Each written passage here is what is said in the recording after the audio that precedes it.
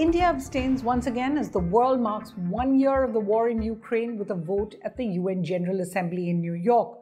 On the ground, there's no end game in sight to the conflict. Is there still a role that India can play?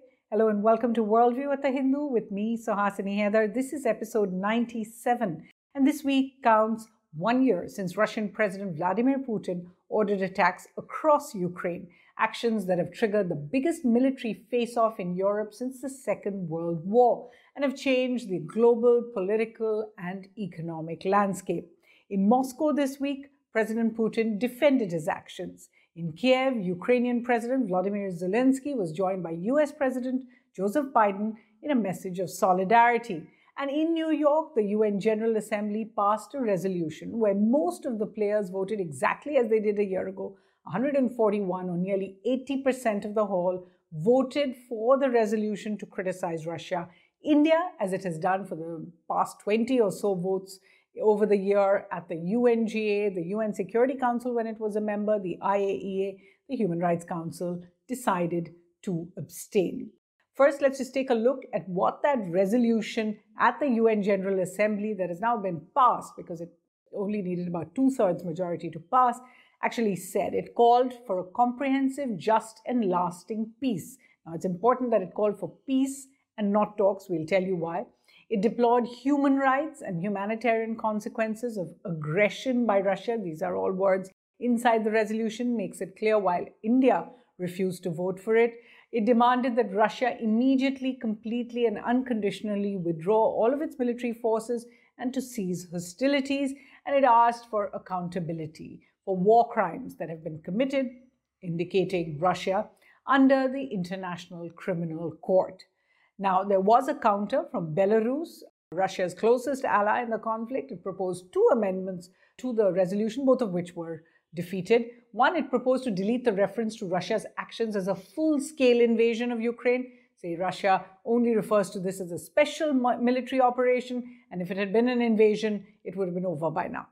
Second, Belarus said the draft resolution should include an immediate call for peace negotiations, not just for calling for peace, but negotiations. The Western position, remember, is that it will not call for talks unless Ukraine itself wants talks, which it doesn't at the present. Listen in to what the German Foreign Minister Annalena Baerbock said. If Russia stops fighting, this war ends. If Ukraine stops fighting, Ukraine ends. Well, eventually the UNGA vote, 141 in favor, just 7 against, and 32 abstentions, tell us all you need to know about the world 1 year into the Ukraine conflict. Now, why do I say this? First, you take a look at the US and its European allies. They are united. They're united not only on the votes, they're also united on a number of actions. They're dealing with the energy crisis by diversifying sources to the Gulf. The US is using its own sources. They're united on the support to Ukraine, which is humanitarian, economic, military, all 3. And a 10th round of EU sanctions have gone into place on Russia at this 1-year anniversary. And those countries are working together there. On the other side, there's Russia. It has a few friends. It controls now about 1/5 of Ukrainian territory. And Putin has ordered the training of a new batch of conscripts for an offensive this year. Russia certainly has the full support of only a handful of countries, but it's maintaining its ties with all countries, even countries that have voted against it, other than the West and US allies. Russia's also cut its oil supplies to the EU, and EU countries themselves have said that they want to cut oil supplies from Russia. So oil has dropped about 80%, gas has dropped about 60%. Which means less revenues for Russia, but also that Europe has had to look for more expensive sources. Despite that, the Russian economy has seen a contraction of only about 2.1% in the past year. And we'll tell you more of why that happened.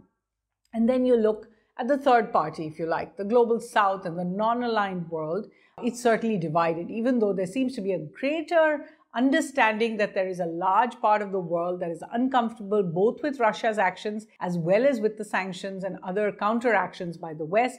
We see BRICS countries divided. Brazil voted for the resolution. NAM countries divided. Egypt and Indonesia voted for the resolution. And even in India's neighborhood, we've seen division. Bhutan, Maldives, Nepal voted in favor of the Western resolution. Pakistan, Bangladesh, Sri Lanka all abstained along with India's position. So that's one part of it. The second is when you look at India. India's position actually has not changed at all in the past year. So whatever India decided to do a year ago seems to continue. At the United Nations, India continues to abstain, as we've listed out for you. India's ties with Russia have been maintained over the past year, some pluses, some minuses. At a political level, high-level meetings have continued, except perhaps Prime Minister Modi did not travel to Moscow last year for the annual summit. However, President Putin is invited to Delhi twice this year for the SCO summit and the G20 summit, and the question whether he'll hold bilateral talks as well. Economic ties have shown actually a massive 400% jump, particularly because of India's import in Russian oil, fertilizer, and other commodities. Russia jumped from number 17 of India's suppliers to number 1, accounting for 28% of oil imports compared to just 0.2% the year before. India's imports from Russia jumped 34% of oil from 40,000 barrels per day to 1.27 million barrels per day. Then you look at India-Russia defense ties. They have not formally changed, but they've seen some attrition as Russia has been unable to supply India with hardware purchases on time, the S-400 being a case in point. In addition, Indian payments have been held up by the US sanctions, and those are still being worked out. There's still talks going on for that. And then India and Russia have spoken a lot on Afghanistan and regional issues, continue to coordinate closely on Afghanistan. National Security Advisor Ajit Doval even met with President Putin. This is a rare sort of meeting of this kind during his visit to Moscow last month, in fact, this month. And then with Ukraine, if you look at India's position, it has continued what it calls a people-centric approach. That means it only supplies humanitarian support. More importantly, no support on multilateral votes, except for maybe a few technical ones. Listen in to the explanation by India's permanent representative at the UN, Ruchira Kamboj. Today, as the General Assembly marks a year of the Ukrainian conflict, it is important that we ask ourselves a few pertinent questions. Are we anywhere near a possible solution acceptable to both sides? Can any process that does not involve either of the two sides ever lead to a credible and meaningful solution? Has the UN system, and particularly its principal organ, the UN Security Council, based on a 1945 world construct, not been rendered ineffective to address contemporary challenges to global peace and security? So now let's just take a look at what are the possible scenarios for the next year. Given the positions of every country in the world, including India, what are the scenarios? On the ground, and you can just take a look at the graphics over there. You can see from the figures that Russia has sustained many military losses, but that compared to its size, Ukraine has lost much, much more because Russia is, of course, several times bigger. So 180,000 Russian soldiers believed to be casualties, 100,000 Ukrainian soldiers. And then that's not counting the civilian casualties. 3,000 Russian tanks down, about 1,000 Ukrainian tanks down. Of course, Ukraine's getting more of those from the West. 150 Russian aircraft and helicopters in all, to about 90 Ukrainian have been lost. And about 12 Russian naval ships, Russia has done better in the maritime sphere, to 25 Ukrainian ships. What does this real picture actually mean for the war on the ground?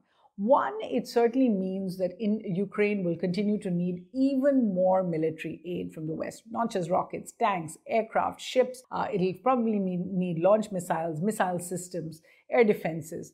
Remember, NATO countries have all increased their defense budgets due to the war to sustain their efforts, and they'll continue to keep those efforts going in terms of the fact of holding Russia back, not allowing Russia to take or capture any more territory than it does have. What this essentially means is that Europe and US will get more and more involved. And it's only a question of when the war ends that we will actually see some kind of a pause in the support they give. Second, Russian control on its side of the Dnipro River really means that status quo is in favor at present of Moscow's position if it decides to stay there. To dislodge Russian forces will need both a massive escalation by Ukraine, also an insurgency perhaps within annexed territories.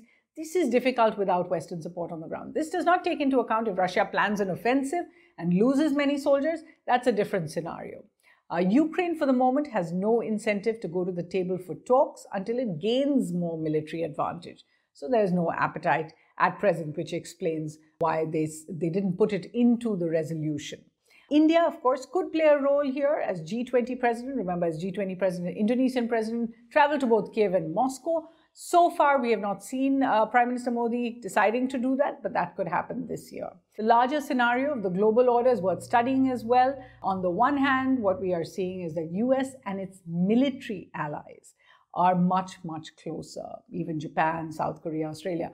Russia and China, on the other hand, are also much closer, suggesting that the global standoff will only deepen, and the UN's role, particularly the UN Security Council's role, as the Indian ambassador said, is in some peril given it is so polarized. In such a situation, India continues to be faced with what's called a Hobson's choice, to support the West and lose its important friendship with Russia on the one hand, or to support Russia even as it gets closer to India's arch rival, China, and risk the ire of the West as well. It's a very difficult choice, perhaps easier not to make a choice. That seems to be the Indian position. I'm going to get you some reading recommendations on 1 year of the Ukraine war, because so much has been written over the past year. If you need to just break it down, here are some books. Let me warn you, this is a very long list. It's probably the longest list we've had at Worldview so far. So I'm going to spin through them very quickly. Here are the books with the Ukrainian or Western perspective, if you like. To begin with, a book by Ukrainian President Zelensky himself. It's called A Message from Ukraine's selection of essays. Borderland, A Journey Through the History of Ukraine by Anna Reid, very worth reading. Hybrid Warriors, Proxies, Freelancers, and Moscow's Struggle for Ukraine by Anna Arutyunian. She's a journalist from Ukraine who's now has had to flee the war. Russia's Road to the War with Ukraine's Invasion Amidst the Ashes of Empires. This is by Sameer Puri, excellent book. Invasion, Russia's Bloody War and Ukraine's Fight for Survival by Luke Harding. I think I have recommended this in the past, as well as another book, Putin's Wars from Chechnya to Ukraine by Mark Galeotti. And in fact, there's that interview of Mark Galeotti on the Hindu's website as well. Let's take a look at the books that look a little more sympathetically, if you like, because of course English language books tend not to take the Russian perspective, but there are some that have a more sympathetic view, like The Great Delusion, Liberal Dreams and International Realities by John Mearsheimer, who's also the author of The Tragedy of Great Power Politics. Now, these have been written before the Ukrainian invasion, even so very important for context.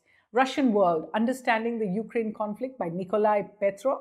Also, Illiberal Europe, Eastern Europe, from the fall of the Berlin Wall to the war in Ukraine by Leon Marc. Very, very important background there. Also, in the How the West Brought War to Ukraine by Benjamin Abelow. Obviously, these are not very popular sentiments in the West, but important to read. And then there is the Indian perspective, what people in India have written. Remember, when it comes to the Russia-Ukraine war, Indians are all about peace. It might not be the same when it comes to wars closer home, of course.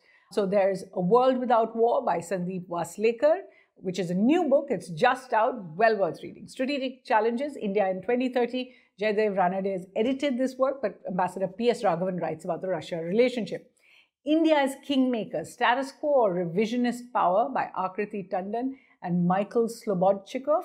This is a new book, well worth reading. There's a political work that is out, and I don't often come across these, but this one is written by the BJP, the ruling party's own foreign policy cell head, Vijay Chautaiwale, as well as the head of the Institute of Defense Strategic Analysis, Sujan Chinoy. So it's really a melding of government and politics, if you like, with a foreword by the External Affairs Minister, S. Jaishankar. It's called Modi Shaping a Global Order in Flux. Obviously very complimentary about India and particularly about the Modi government's actions. Very important to read for understanding the government's point of view. And then finally, this book, which I really enjoyed, it's just out in paperback, called Strongmen Saviors, A Political Economy of Populism in India, Turkey, Russia, and Brazil by Dipanshu Mohan and Abhinav Padmanabhan. Remember, there's always the ground position, and then there is the larger picture which matters to all of us. So we do hope you'll keep joining us here on Worldview for more of that picture from the team. Thanks for watching.